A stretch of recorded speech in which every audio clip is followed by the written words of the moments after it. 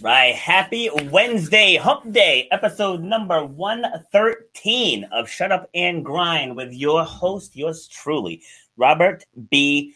Foster. So my guest today had a death in the family and had to leave the country to attend a funeral. So it's going to be a solo cast. Her name was Glory Ali, and we will be reaching in with her later. I believe she'll be scheduled for October 8th, but she's going to be talking about female entrepreneurs and helping them get to the next level.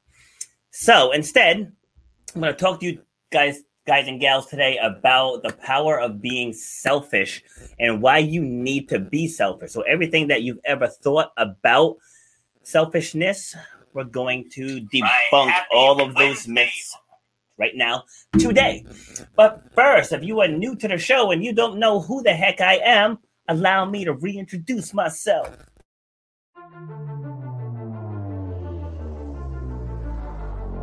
I started doing workshops and doing groups where I'm getting up in front of others, like outside of the gym setting, and talking about resilience and perseverance and goal setting and vision and taking action. You should know what 1 hour of your time is worth. You should know the value that you bring to the marketplace. You know what your passion is.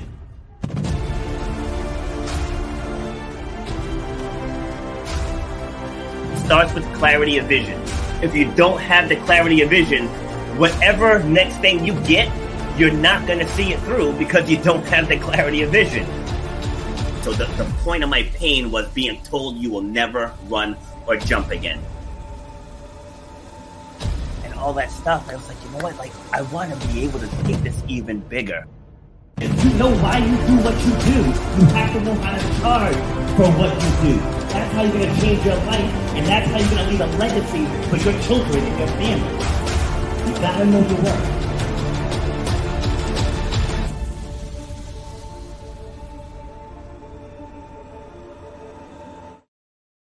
Okay, so as I said on that last slide, if you're looking for speakers for your event, let me know. I am available. So reach out, robertbfoster.com, submit the form, and then we'll talk about your event and if I'm a right fit for your company or event. So now we're going to talk about selfish. All right, because too many times we get this one wrong, but there's too many different definitions, and there's technically only one.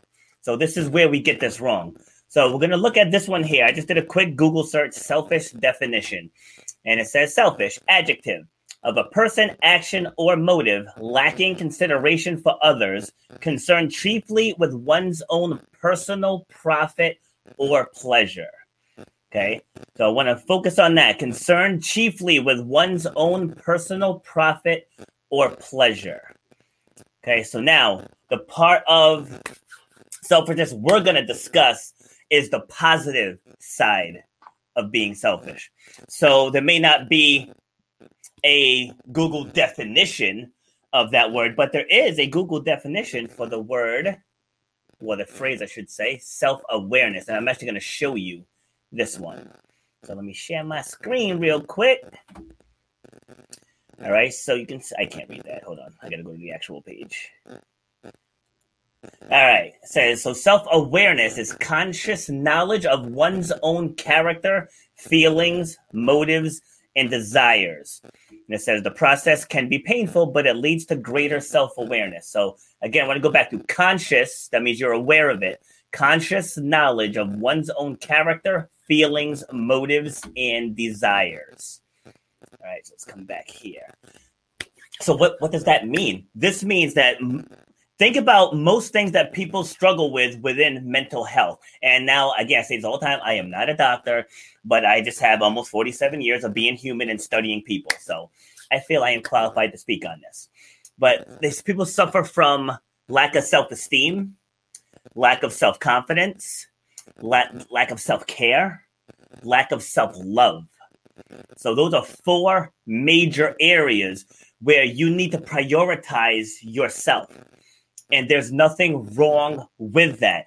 So going back to the definition that I just read, if you're doing something for personal gain, that's the negative side of being selfish.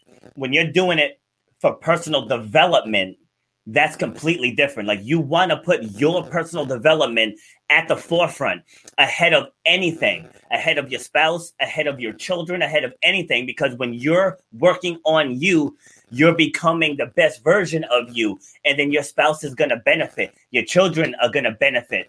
Your social circle is going to benefit. Everyone is going to benefit. When you put yourself on the back burner, you're doing yourself a major disservice.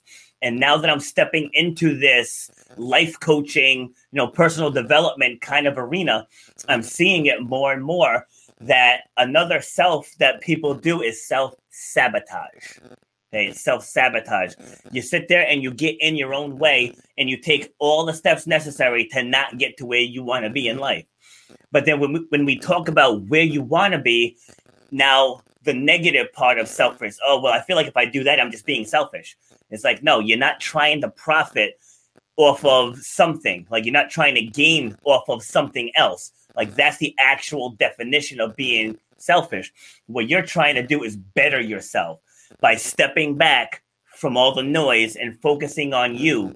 Then you can go back and better care for people around you. You can be a better wife, a better husband. You can be a better sister, brother, coworker, leader, manager, CEO.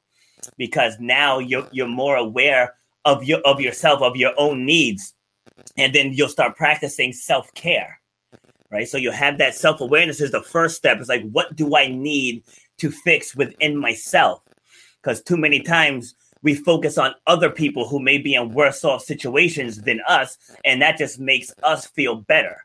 But at the end of the day, you're not fixing you. It's like, how many celebrities out there end up with issues? Like, how many people who were born into money end up with issues because they mask the inner pain with things, and things can only take you so far. But if you're not aware of what you need on a personal level, on a spiritual level, on a religious level, because those two things are not the same, or just within yourself, like, you have to know what it is that makes you tick. And then you have to surround yourself with those things that make you tick.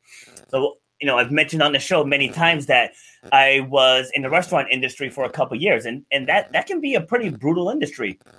Like, I always say, it's definitely, in my opinion, it's a single person's game, because the hours can be long, a lot of moving parts to it. You need last minute availability, have to change vacation plans at the last second. You have to miss stuff with the kids because, two people called out. Like, it requires a lot of flexibility, and I was able to do it. I was able to do it well, but inside I was over it. But you get stuck in that rut where it's like, I have kids now, I have a house to pay for, I have the cars to pay for, and, just raising the kids. So it's like, all right, I can't focus on me. Like, I have to do everything. I have to do whatever it is I need to do to handle my responsibilities. I got to be a man. And like, that's what you're fed when you're growing up. So then once you're actually there, you really start believing all of that. It's like, holy crap, like, this is what I have to do. And there was this one day I was driving to the restaurant and I had a panic attack. Like, I honestly thought I was having a heart attack because my heart was racing. I started getting tightness. Like, it didn't travel, thank God, but I was pouring in sweat. I couldn't breathe, and I was on the highway. So I had to pull over.